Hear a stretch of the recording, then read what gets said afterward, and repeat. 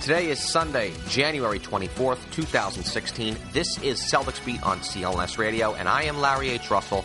Today's show is being brought to you by AmericanFarmersNetwork.com and TickIQ.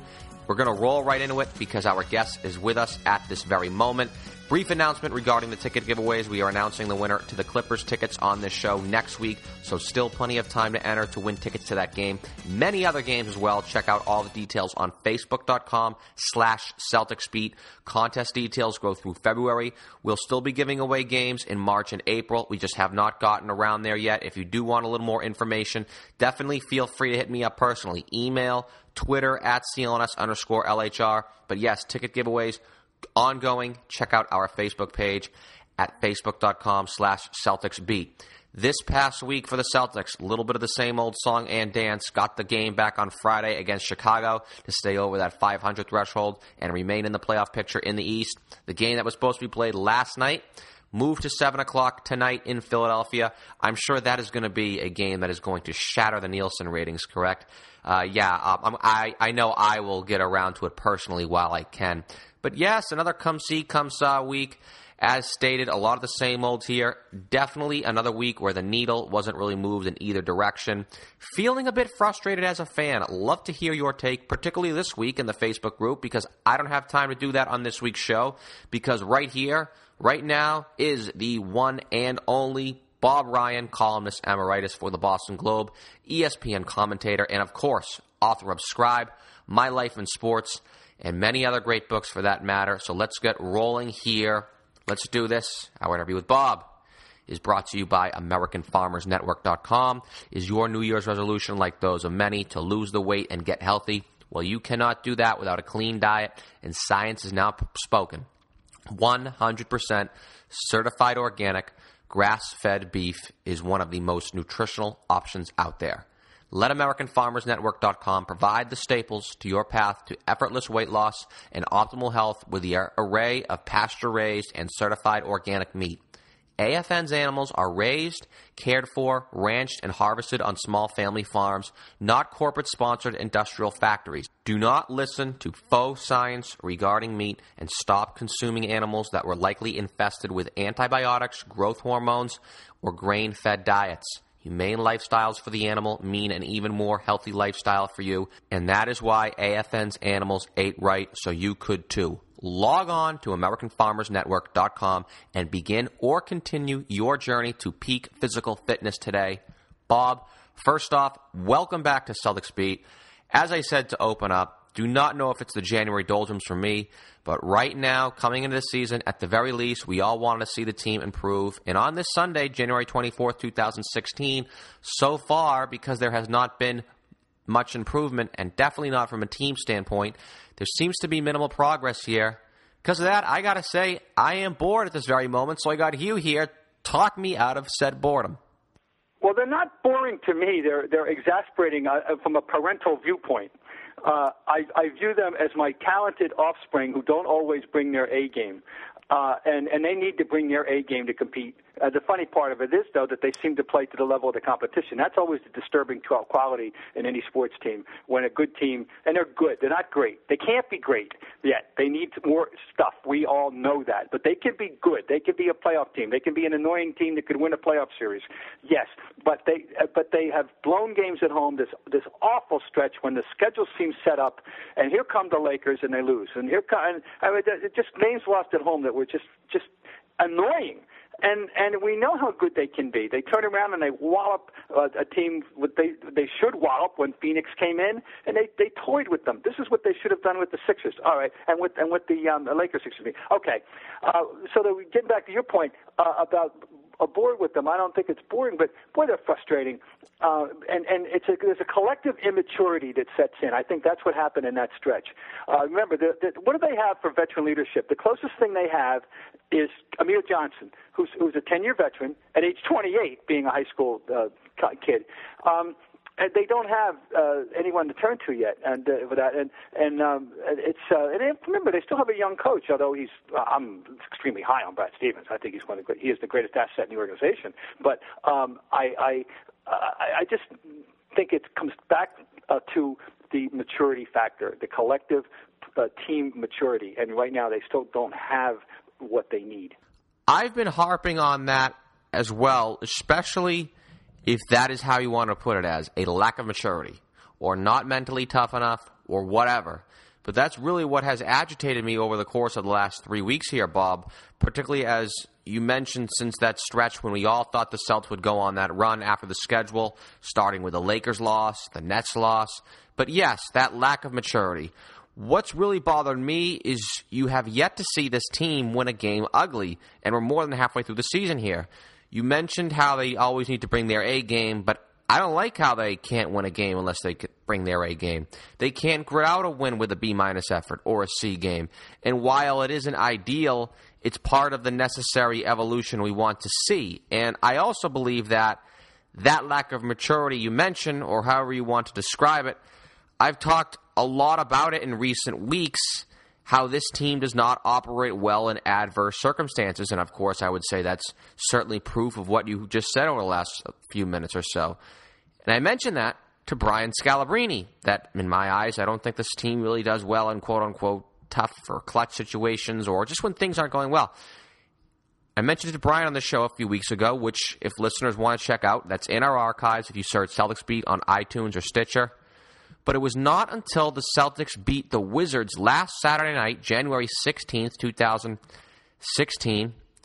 The Celtics have won one game all year where they did not possess a double-digit lead in.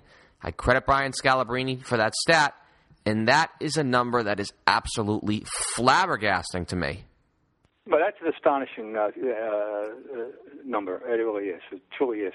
But there was a funny game. There was a game back, in January when they're dead in the water late in the game, and they get steals in make 4 steals. 4 steals off the Pacers and go out and score baskets to win the game, and one going away with a 12-0 run. You say to yourself, where did that come from? See, they're capable. Are capable. They've got to play a certain way. It's got to be a togetherness. That night I alluded to when they pounded the Suns, there were 7 guys in double figures, and the box score was a beautiful thing to behold. And they have enough players that some night it's theoretically possible this team could have 10 guys in double figures because they have no useless players. I mean, they really don't. Which is, of course, getting back to the whole core issue with this team, which I think many people foresaw before the season started, that it would be an extremely difficult team for Brad Stevens to coach because of the parity factor, that you would be second-guessing yourself endlessly about who should play and how long somebody should play and who's in the rotation. In fact, as I speak, there has never been anything resembling a rotation. And that's not an indictment of the coach. He can't be faulted for that unless he makes a very hard decision. All right, that's it. The next 6-8 games, I'm going with a certain 8-man rotation, and that's that. I'm going to live and die with it. We're going to see how that goes. But he hasn't got. But that's a bold and almost a foolhardy approach with this team.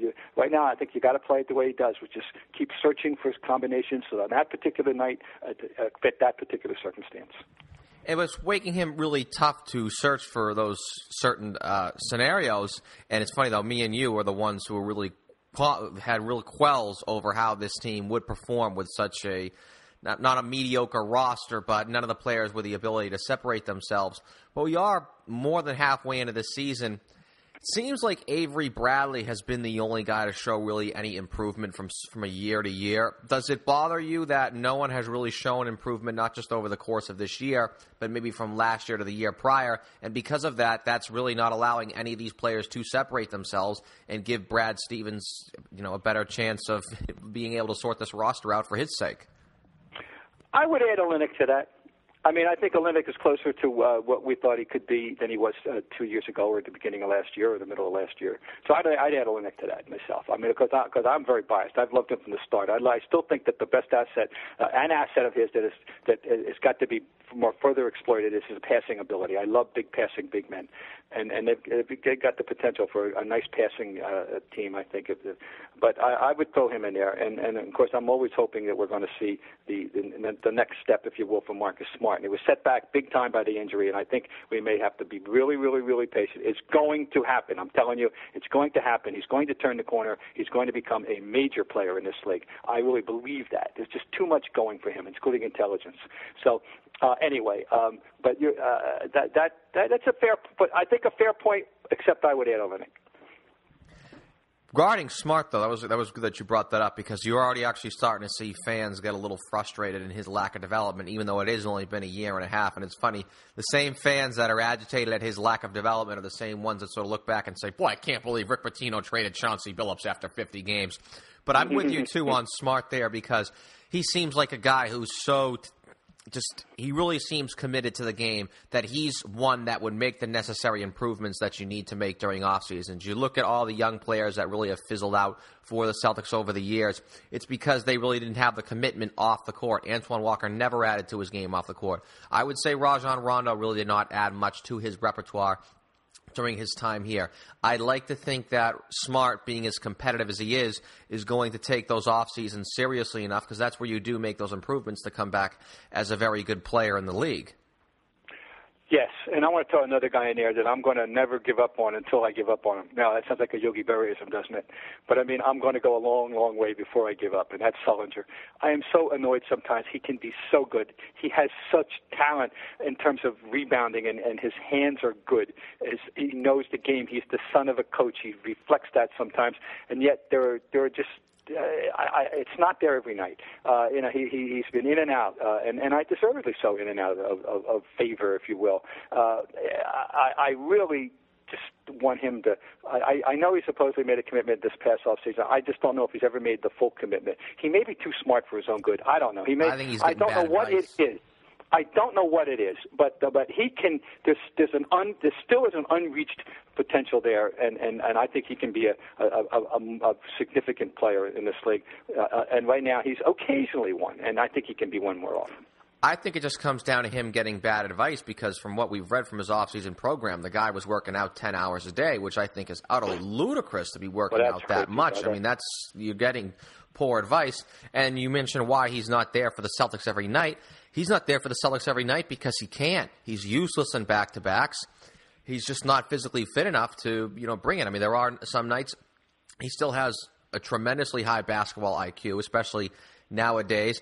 And that's really the only thing I think that's sort of keeping him in the league, or at least keeping him in an NBA rotation.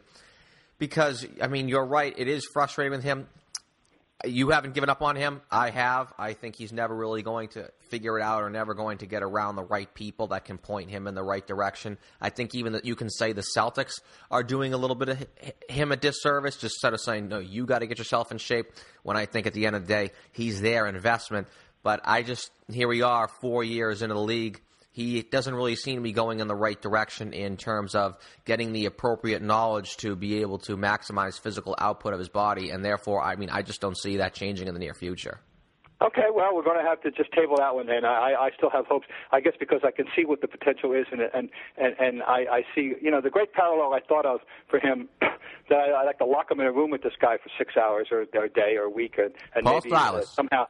It's Paul Silas. Paul Silas was at a crossroads back in 1970 when he was just a big guy pounding people, but was not. It was too heavy. He made a commitment, and he became the great Paul Silas that was the cornerstone of a 4-year run at Celtics. He was a great player. And Sullinger's intelligent, and Silas, of course, highly intelligent. I just think that's a parallel that I go. But anyway, it hasn't happened yet, and maybe you probably are being more pragmatic about it. I'm being a little more romantic about it. Yeah, I'm totally with you in terms of his talent. I think it's there. It's just, once again, I think health-wise, I don't think it's ever going to work for him. And that's actually probably the only one concern that I have with Marcus Smart is also health-wise. I think the biggest improvement he can make, because I'm just sort of assuming that he's going to bust his butt off in off seasons. I just think that here we are now, a year and a half in his career, and he's missed so much time in just a year and a half for a 19, a 20, and a 21-year-old. That does bother me, that when you're that young and you're that prone to injury that comes up, because, what's going to happen when you're 25, 26, let alone 28, 29? Yep. Any concern at all with fan agitation over the fact that while the season is sort of going as, I would say, you and I expect? Before the season, I think a lot of us had the team pegged at around 43 wins. That's pretty much what they're estimated to finish at. But because that this team has reached a plateau a little bit here, Do you think that's a little troublesome in the minds of fans, and could that be an issue in the fact that I don't want to say there could be fan backlash, but I mean just sort of a little irritation amongst the fan base? Well, there's often a disconnect between the media expectations and the fan expectations, and sometimes it's huge. I don't think it's enormous here. I don't know this fan base. You know, I knew the ones in the 60s and 70s and 80s and 90s, and why they come, what their purpose and athletic viewing life is. I'm serious. I don't know what they come for. It seems I'm baffled a little bit at how well the fan base has held up during some of the off periods in their recent history. So I don't know what they want out of this. So the night out thing as opposed to the NBA thing, seeing the stars on the other team, I have no idea. I don't know. I'd love to have a survey. So I really can't. I'm not answering your question because I can't answer your question. I really don't know. But I'm fascinated by the evolution of the fan, the NBA fan, frankly. And I'm just going to throw this out as a complete aside. It has nothing to do with your question. But I mean, this is what I don't understand. It seems to me that an astonishing percentage, and I mean anywhere from 75 and up, of people, I'd say 20 or maybe, or younger, who attend games, which is a lot of people. It seems to me that the only reason they come is to see themselves on the Jumbotron. And that if you were to take an exit quiz on the way out, who just played and who just won, a lot of them would flunk both questions on that pass-fail basis. Now, do you remotely agree with me, or am I just way out there? No, I completely agree with you, and I not for the sake of really throwing this conversation way off. It's really what has frustrated me mostly when it comes to NBA games. I have season tickets to the Celtics. I don't really use them as much anymore, largely because I believe the production is geared for sort of the lowest common denominator portion of fan bases. When you hear some of the quote-unquote old-time fans, and I really don't consider myself an old-time fan. I'm 29 years old. But when you see, the Jumbotron, the dancers, the obnoxiously loud music at games, it's just like, I mean, what is this? And it's geared, and whenever you have conversations with people in the organization about this, when you say, back not even 20 years ago, they weren't doing this when the Fleet Center first opened up or at the Old Garden. What is it for now? It's like, well, we know we're going to have guys like you. We just need to win over certain portions of the fan base. And when I say that, yes, the Celtics tradition is great, but it's not even about the mystique. It's not even about the tradition. It's not even about red. It's not even about the parquet. It's that this stuff is geared for, as I said, lowest common denominator portions of the population. And anyone who I think has any intellect whatsoever, it's sort of insulting that that's the way that NBA teams, not just the Celtics, feel the need to amuse people who attend games. They all feel that way. It's universal. The Celtics actually were one of the last holdouts. Oh, they were the last. To plug into everything, including the last to have a dance team, which, of course, didn't happen until Red died. The day after. And he never had to see it. And it's interesting. Yes, you're right. And here's where the proof that how crazy it is and how just frustrating it is for you and me. And we're separated by many years. And that is that in common sense, you would tell you, if in a saner world, if the game was what mattered and not the spectacle, that once you got to the playoffs, all that stuff would cease. Now you don't need anything, just the game. You don't need that in a playoffs. In any of the NBA arenas, once the playoffs start, you would theoretically think that all the noise and bombast and all the crap and all the extra stuff would cease, and we would concentrate on basketball. But of course, we all know that is not the case. Right up to the seventh game of an NBA Finals. So, anyway, that's reality. And to answer your question, people have been pretty patient, I think, and I think they're hanging in with this team, and they give them just enough to tease them, and I think I'm totally confident they're going to win those 43 or even more, and give them a playoff series and give them a good one. I do believe that. I'm with you there too.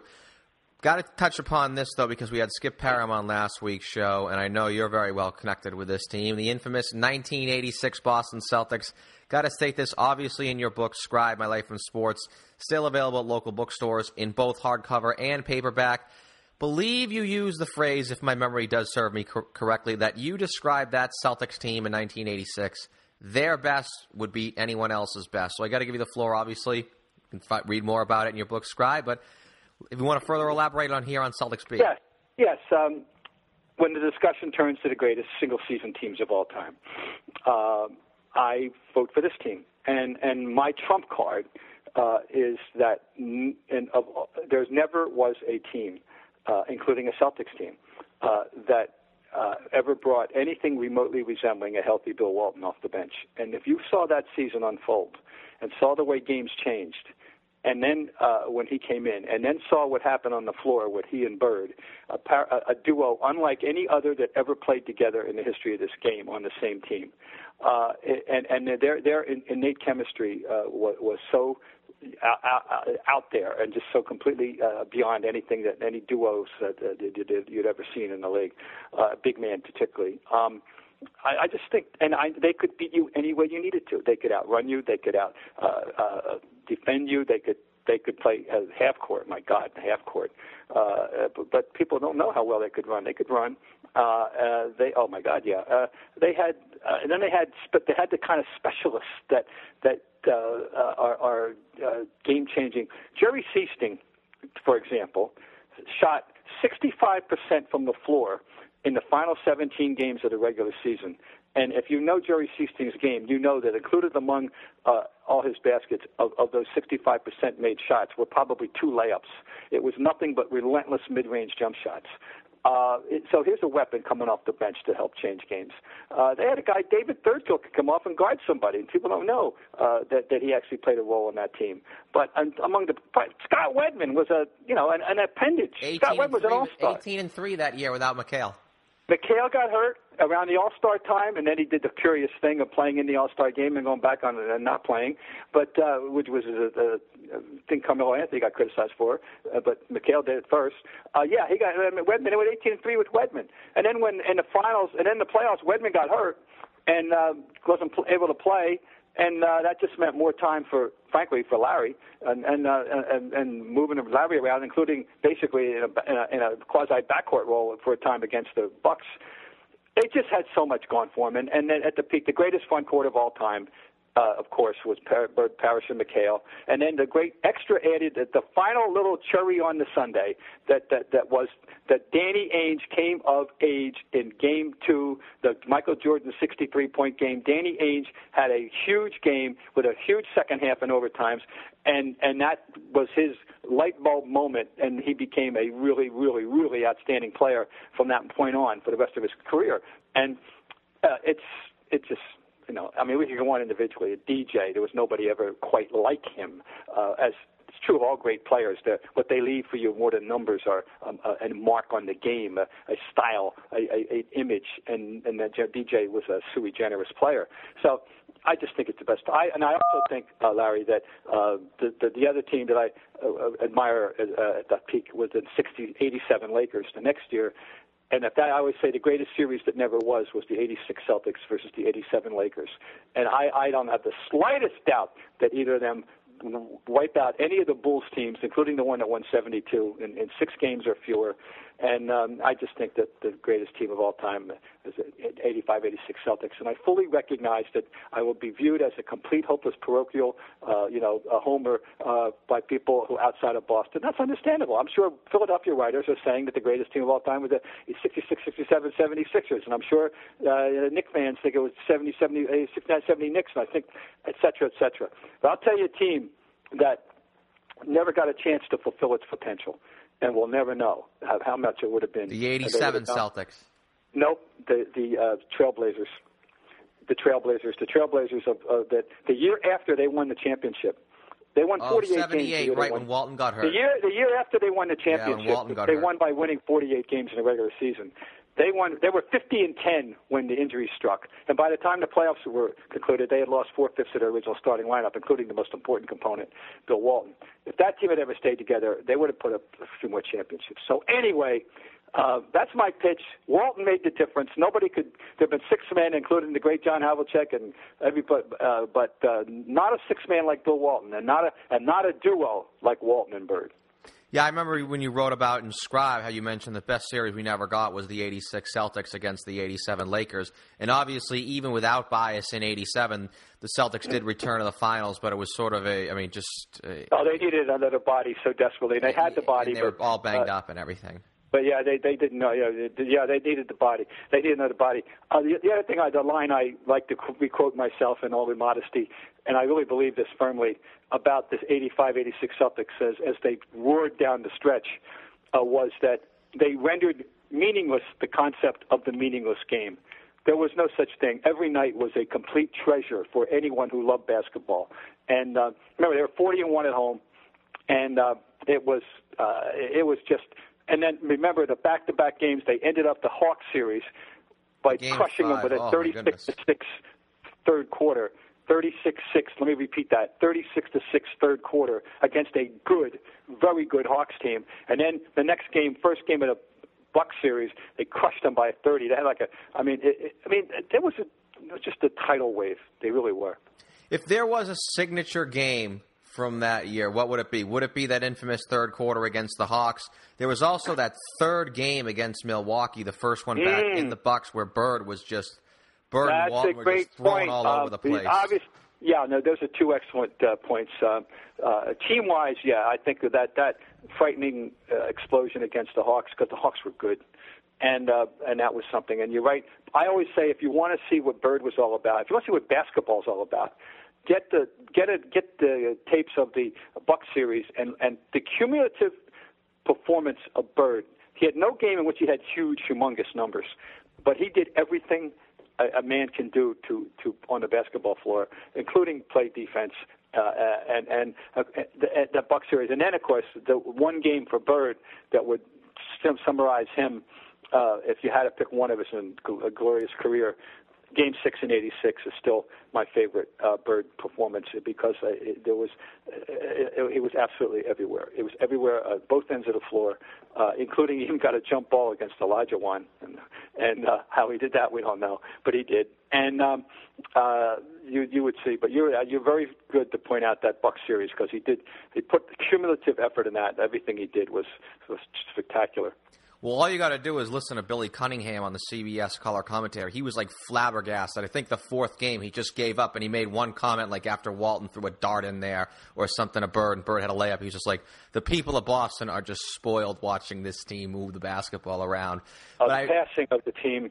The passing, from the minute Bird showed up in '79, they became a great passing team. I remember rhapsodizing about their passing with Ford and Archibald backcourt, and everybody was into the spirit of the whole thing. Larry put you into the spirit of the whole thing with his passing, and they were a phenomenal team, absolutely. It's but. Then we're having to discuss McHale, and that's the other thing I say when people talk about matchups with great teams in history, and particularly that Bulls team, any of those Bulls teams, whether it's the Horace Grant or the Dennis Rodman power forward, doesn't matter. I say, okay, fine, you got that. Who's guarding McHale? And the answer is they never had anybody to guard him. Do you think Rodman was going to guard McHale? No, he was not going to bother Kevin McHale. Kevin McHale laughed at most double teams. There's only one double team that Kevin McHale respected. You know what it was? Michael Thompson? There was Kareem Abdul-Jabbar and Magic. Yeah, that double team. That's a double team. Kareem would guard him, and maybe sometimes instead of Robert. But he would laugh over at most double teams. To me, really, he just didn't bother. Didn't faze him in the least. Yeah, that was the real travesty of McHale's foot injury in '87. He was absolutely at his peak in '86 and '87, shooting like 65% from the field during both those seasons. And defensively, that was what we figured. He's still the only 60-80 guy. As far as I know. Yeah, defensively he was unbelievable then too, and that's really what he lost with his foot injury.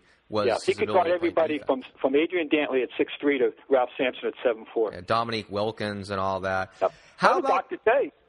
In his prime. Yeah, Dominique. Remember the matchups when they played the Hawks? It was fun because he guarded Wilkins and Larry guarded Tree because he didn't have to worry about him, and Robert guarded Kevin Willis. The other side.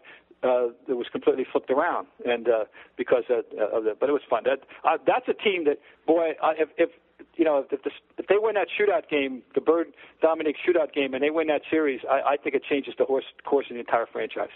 I've always speculated about that. I wondered whether the Atlanta Hawks franchise would have been completely different and gone on to something if they had won that game. But, Larry took care of that. Last year was their first appearance in a conference finals ever in their history. Yeah, I feel for them.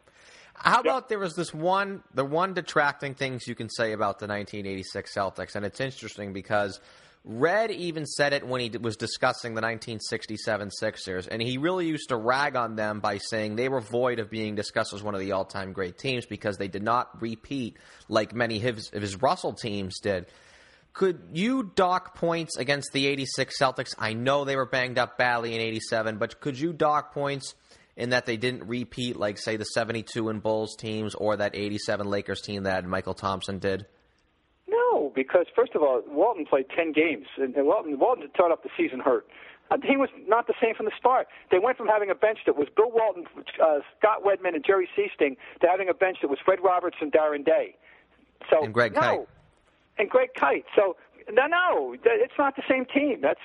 So it has nothing to do with anything. I mean, we're talking about individual teams, one team, 1 year. And you want to drop a list of the top 10 or 15, I'd be happy to sit down and do it. And some one-season teams, that's all we're talking about here. That's like the 82-83 Sixers were a great team that year. 65-17. Moses was an absolute marauder. He was so far and away the MVP of the league that year. They were a great team for 1 year. They were a pretty good team before and after, but they were great that year. Oh, I mean, and Celtics were great. 85, 86, 86, 87. It was right. Kevin got better. Now, Kevin at first, he didn't have wasn't held under 20 until Karl Malone did it to him. I think in February, and was that. But then he got hurt. He got hurt in a fateful day when Larry Nance stepped on his foot, and Kevin played from that point on. It was never the same. The rest of his career, it was never the same.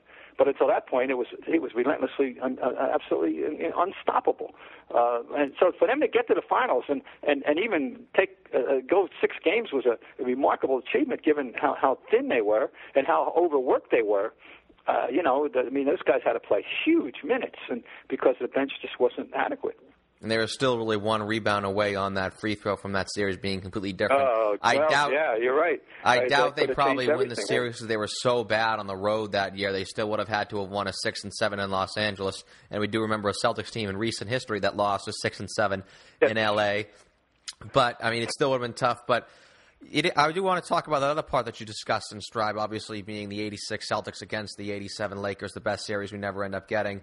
One of the interesting things I think you could say about that 87 Lakers is when you look at their record after they picked up Michael Thompson at the trade deadline, and one of the things we all sort of forget, or not me forget, I had to end up researching it, but Larry was incensed when the Lakers got Michael Thompson at the trade deadline that year for really just a rack of basketballs. And they just went on a tear to finish the season. I believe they beat the Celtics on a Sunday afternoon game on CBS in Thompson's first game. And then they started out that next season like 45-9 before Magic Johnson had a big hamstring issue that sort of limited him the rest of the way. And they kind of sputtered to the finish line. I believe they finished like 500 down the stretch. And then they really struggled in the playoffs that year. But they were still able to pull out a championship. To the best of sort of your knowledge, how would you sort of match up call it the 86 Celtics against the second half of the season 87 Lakers and the first half of the 88 season Lakers pre-Magic Johnson injury when they had Thompson for sort of like an 82-game stretch? As I said, I think that's just an extension. When I say the 86 Celtics versus the 87 Lakers, you just identified properly how good they were going into the following season.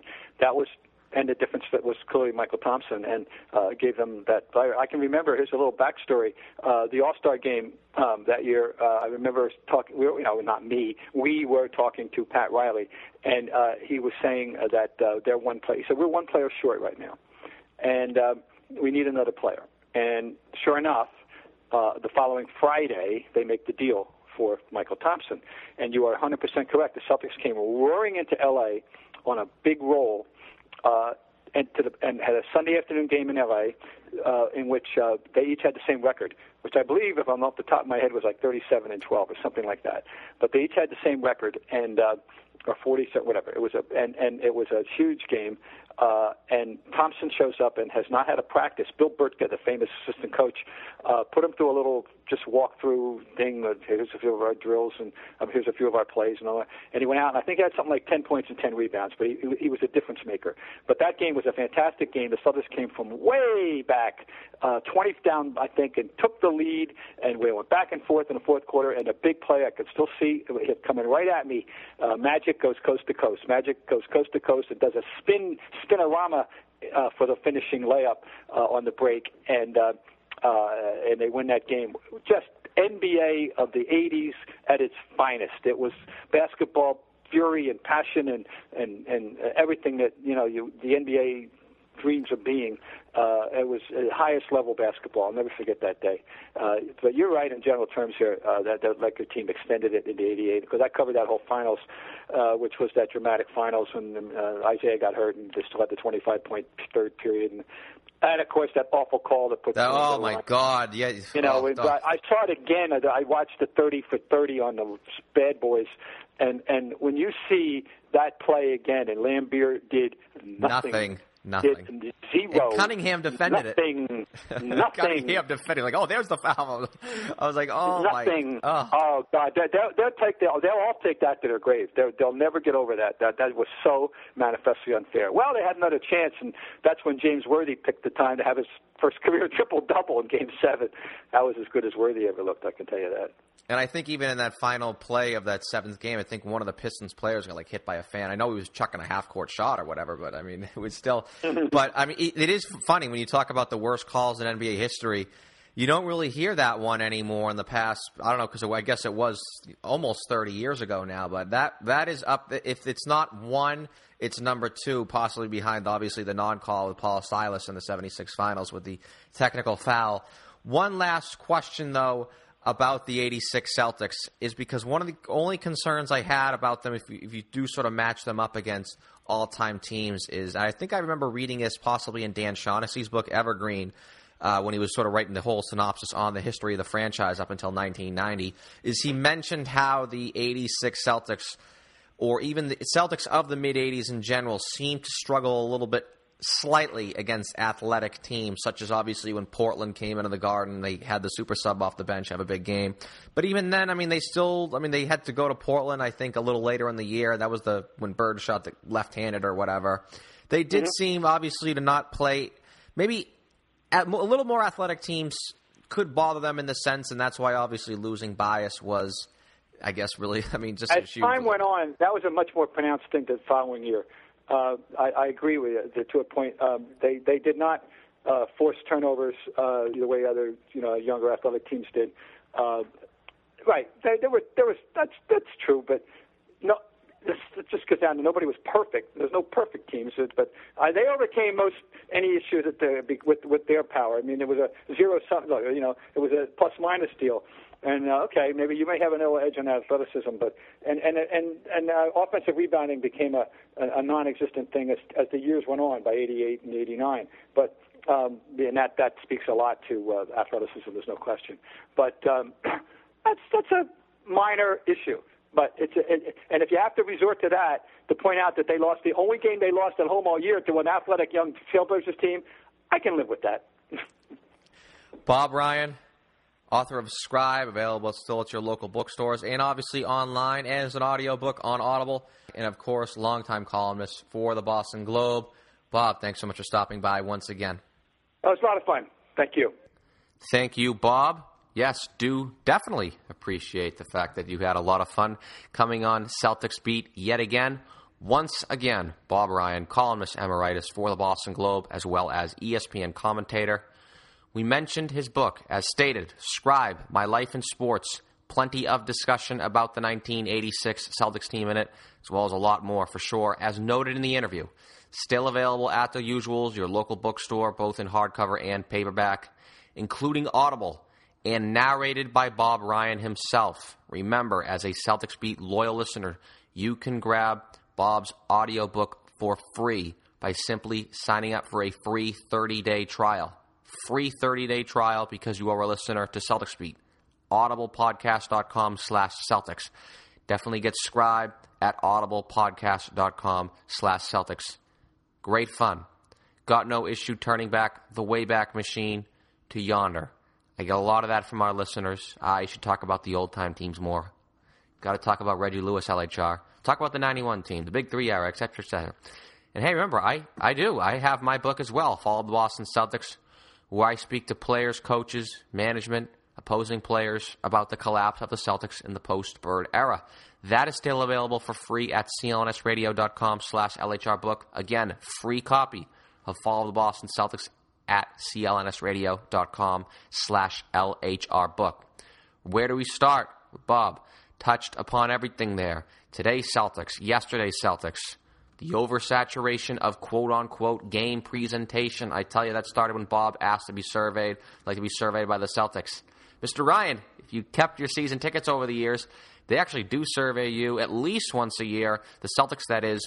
In the 12 years I've had season tickets, the Celtics survey me at least once a year. Sometimes it feels like it's 3. I may even be correct there. But they do survey you. Unfortunately, they have little regard for yours or my opinion. We are fans. We are there. We appreciate the game. We download this podcast every single week. We go to all sorts of alternative websites to get our Celtics coverage. We have no issues spending the money.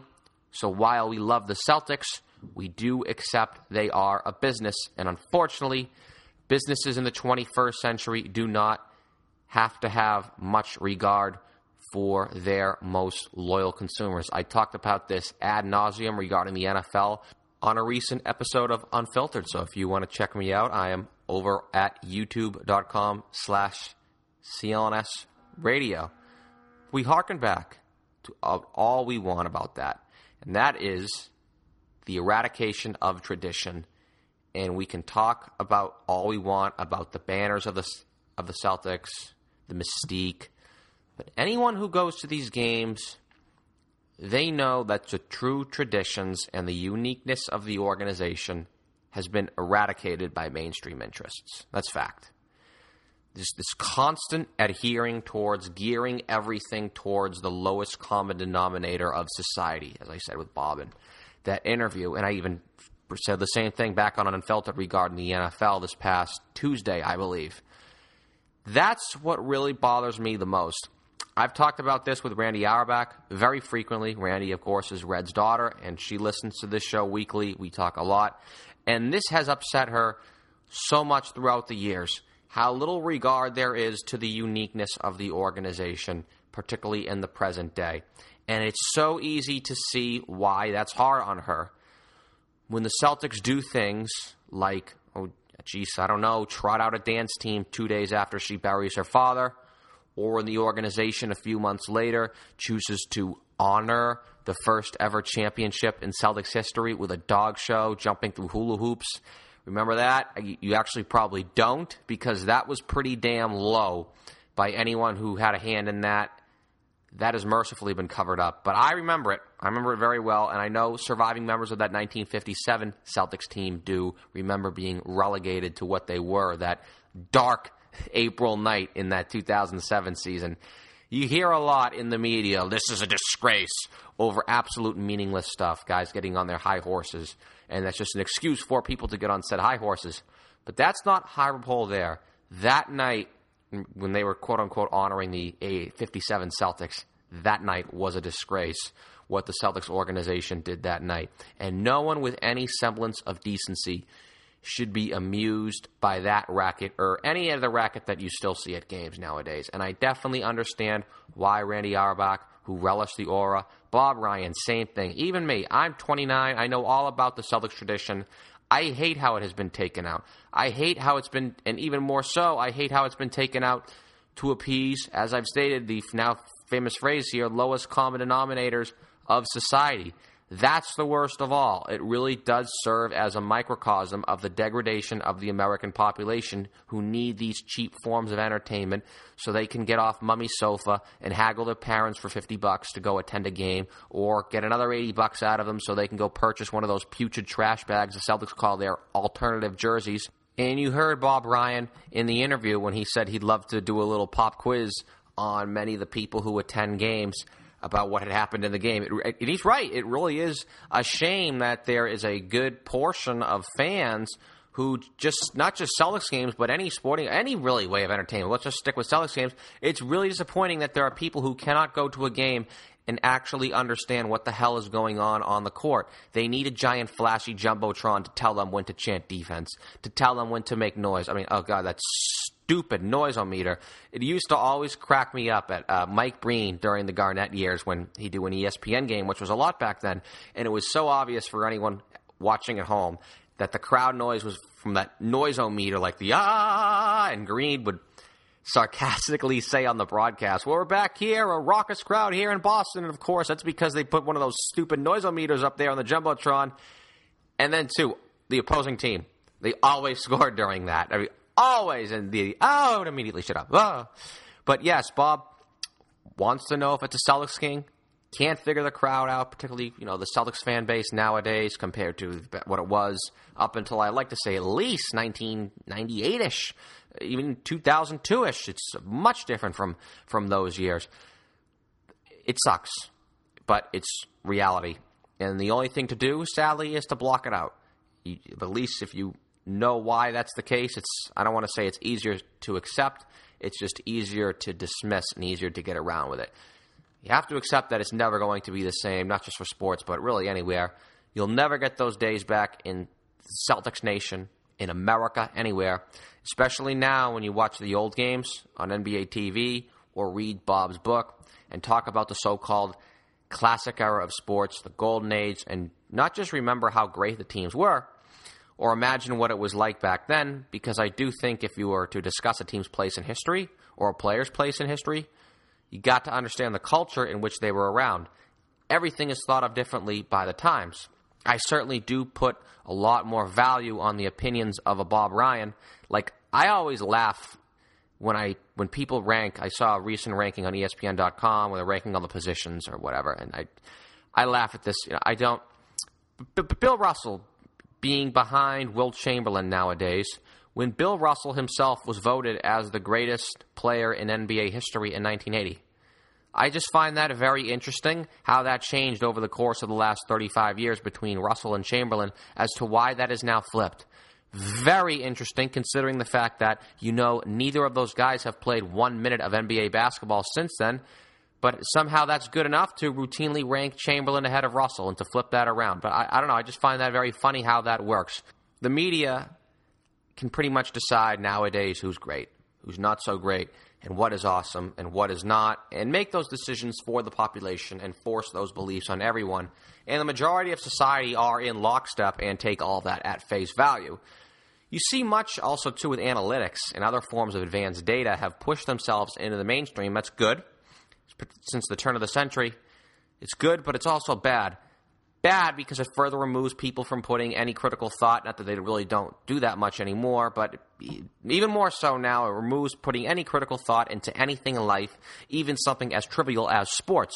You can log right on to Hollinger's all-time team rankings and say, oh, geez, so there it is. Oh, John Hollinger has the 1996 Chicago Bulls as the best ever. Off and away, that settles it, right? People more and more now are becoming so accommodated by the computer and having the computer to accommodate everything for them that we just do not critically think anymore. And sports, as I said previously, is a microcosm of that.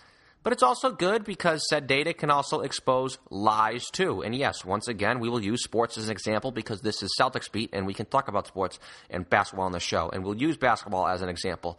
TV for years, commercials, everything. They tell the world to worship the ground Kobe Bryant walks on. All hail Kobe. And there is not one shred of evidence, not one shred of data whatsoever that proves of his abilities that it is what television has told everybody over the course of the last 20 years. You can use all the basketball sabermetrics. I think they have the guy ranked at like 18th. I mean, something like that. I know that's not just, so it's again, it's something that's not set in stone, but when you're 18th, come on, there it is. But once in a while on this show, We've done so now in the past few weeks to go alongside the Comcast series on the 1986 Celtics. I like to turn back the clock a little bit, and the 86 Celtics series on Comcast has definitely given us an excuse and a good enough reason to do so, because we know much of Celtics Nation is watching that and paying attention to it and commemorating the Celtics for this 30th anniversary season. Talked about that team and that series, which actually Bob is going to be on. Me and Bob discussed off air. He hasn't been on that yet, but he will be on the coming episodes, which again air over at csnne.com/86Celtics up until April 13th. Bob told me he was filmed for at least 2.5 hours, so that is going to be a lot of fun there. Very interesting series. Very interesting to hear whatever Bob Ryan has to say, be it on this podcast or wherever he is in the globe, and of course in the Celtics documentary coming up. Such a great team, the 86 Celtics. I am going to take the Homer route as well. I do think that was the best single-season team of all time. Definitely the most enjoyable team to watch of all time. And that is now not because we're going to take the Homer route. That's not because, I'm a Celtics fan. Remember, I did not even experience that. But I've watched nearly every game from that season in full. The playoff games, regular season, the whole shebang. Just incredible as to how they played, the way they played, the way they moved the ball. I'm as big of a LeBron James fan as anyone. Okay, well, not anyone, but as much as anybody should be, because no, I do not fall flat on my face for him and just kiss his feet as a god, as many of society dregs do. But I've been one since the new decade to declare him as a top 5 to 7 basketball player of all time. I think he's the best quick forward of all time, yes? Better than Larry. Many do not believe that. But I want to use a little comparison in terms of getting enjoyment out of watching a team or watching an individual player and watching the 1986 Boston Celtics compare well.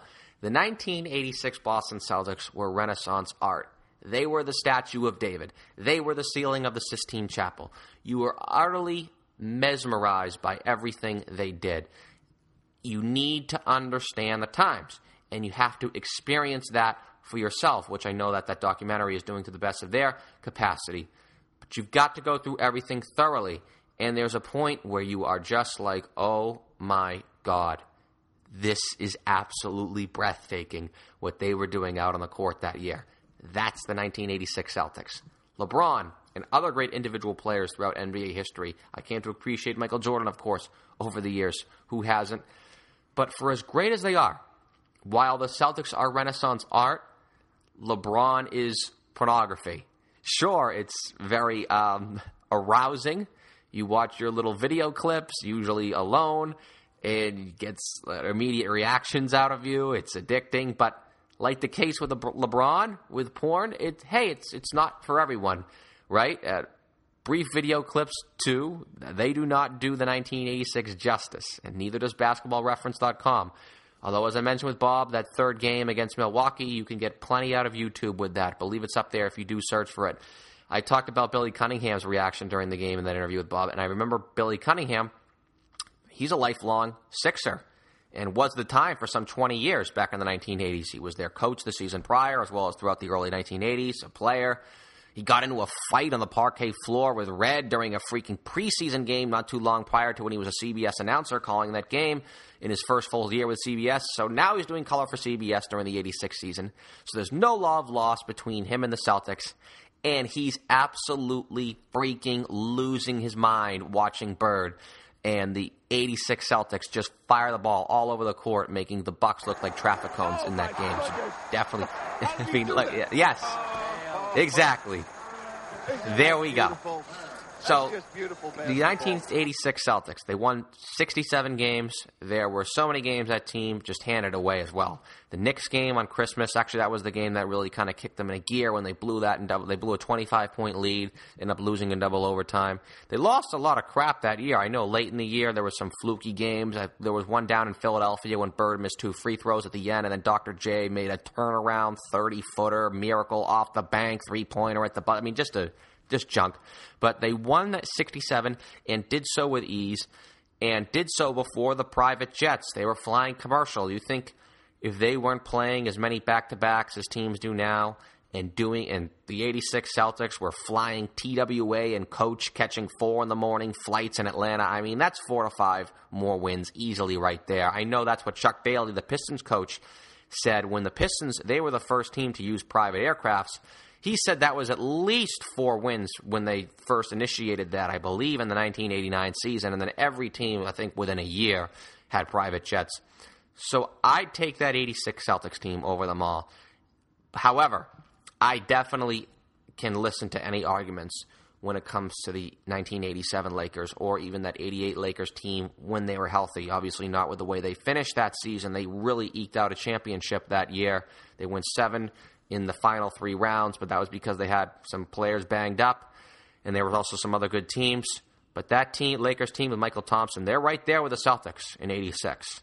I'm with Bob. I think either of those teams takes down any of the Chicago Bulls teams, not just 96, but 92. That's another team that you hear a lot. Chicago was actually probably the deepest then, and Jordan was at his absolute peak in 1992. He was probably better in 92 than he was in 96. But it was a better league in the 80s. Remember, 96 was an expansion season in the NBA. I'll take the 86 Celtics in a sliver over the second half 87 and first half 88 Lakers if you want to use our own imagination there. I know one of the listeners of our show, Kevin, is one of the guys who's gotten on to me a lot about why don't I talk about old-time teams. So I'm very happy, Kevin. I hope this prior 30-some minutes did you justice. So I'll give you a little favor. Here's a little shout-out. Fan of that 86 Celtics, Kevin has very popular alternative merchandise for that team that has been worn. The starters, those guys, Tass Mellis, Trey, all those guys, I believe they've worn some of his gear on NBA TV. Very trendy stuff. If you want to look at the lineup shirts, you just go to Beast from the Northeast. Google it. It's there. There you go. Hope we made some people happy there. Do not break into the old-time talk too often on Celtics Beat here. I try to save that for summer months when there's the discussion about the present is a little dried up, when it's a little slow. And while it hasn't been slow for the Celtics, it's gotten a little stale. That's why, as I said to Bob in the initial part of the interview, Bob, I'm a little bored right now. But you know what? It's the January doldrums. Last few weeks, a good time to reminisce, mix this show up a bit. Next show, the Super Bowl bye week, our last show of January. And then you'd like to think you're going to get out of those mid-season doldrums a bit. Trade discussion should really pick up, real legitimate trade discussion. Good rumors with some good backing, good sourcing, not any fantasizing or DeMarcus Cousins fairy tales. There should be a little different already. The names are being dangled. This audience knows in prior broadcasts of my interest over the summer in Greg Monroe. I really wanted the Celtics to pursue him. So here goes this. Dear Celtics management, if that man is available, please inquire. Love, LHR. Very briefly, I think he could be exactly what Isaiah Thomas was last year in terms of picking him up, very similar to how he was acquired in that, remember, Monroe signed elsewhere for the cheap. The Celtics pursued Isaiah Thomas in the prior offseason before he signed with Phoenix. But Isaiah Thomas, he didn't really fit in with the Suns. And in this case, Greg Monroe, I guess, really is not fitting in Milwaukee, but he's still having a very good season. I believe he's posting a 22 PER. So please, definitely inquire and see if he can be poached for pennies on the dollar the same way Isaiah Thomas was.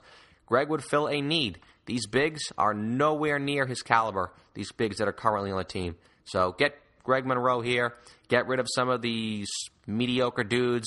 Get someone who can play a little bit. Get Kelly Olynyk off the bench where he's at his best and can kind of mix things up. Get Monroe in the starting lineup, and there you go. That's a team in my eyes. So hope we do see some movement there, but for now, I won't say anything more than what I just said because I do want to see some legitimate interest and before we really start to delve serious conversation into acquiring this player or into acquiring that player. But listen, I would love to see Greg Monroe here over any of these guys. So I'm not going to discuss anything more than that because I do want to see some ample backing behind this type of trade discussion. And I also won't discuss anything more because we're out of time on the show. So there you go. So here are our shout-outs. Music for Celtics Beat was provided by Will Rock and Steph Legrateau. Be sure to follow us on social media. Our Twitter handle is Celtics_Beat. And you can like Celtics Beat on CLNS Radio on Facebook to keep up with the show. Also to check out ticket details on how you can win tickets to Celtics games coming up. Facebook.com/CelticsBeat. Free Celtics tickets. Find out how you can enter at Facebook.com/CelticsBeat. Love to thank our guest Bob Ryan of the Boston Globe, as well as our sponsors, American Farmers Network and TickIQ, for making this all possible. For our staff writer, Eddie Santiago, program director, Nick Gelso, and myself, the executive producer and host of Celtics Beat, I am Larry H. Russell. See you next Sunday for another edition of Celtics Beat, powered by CLNS Radio.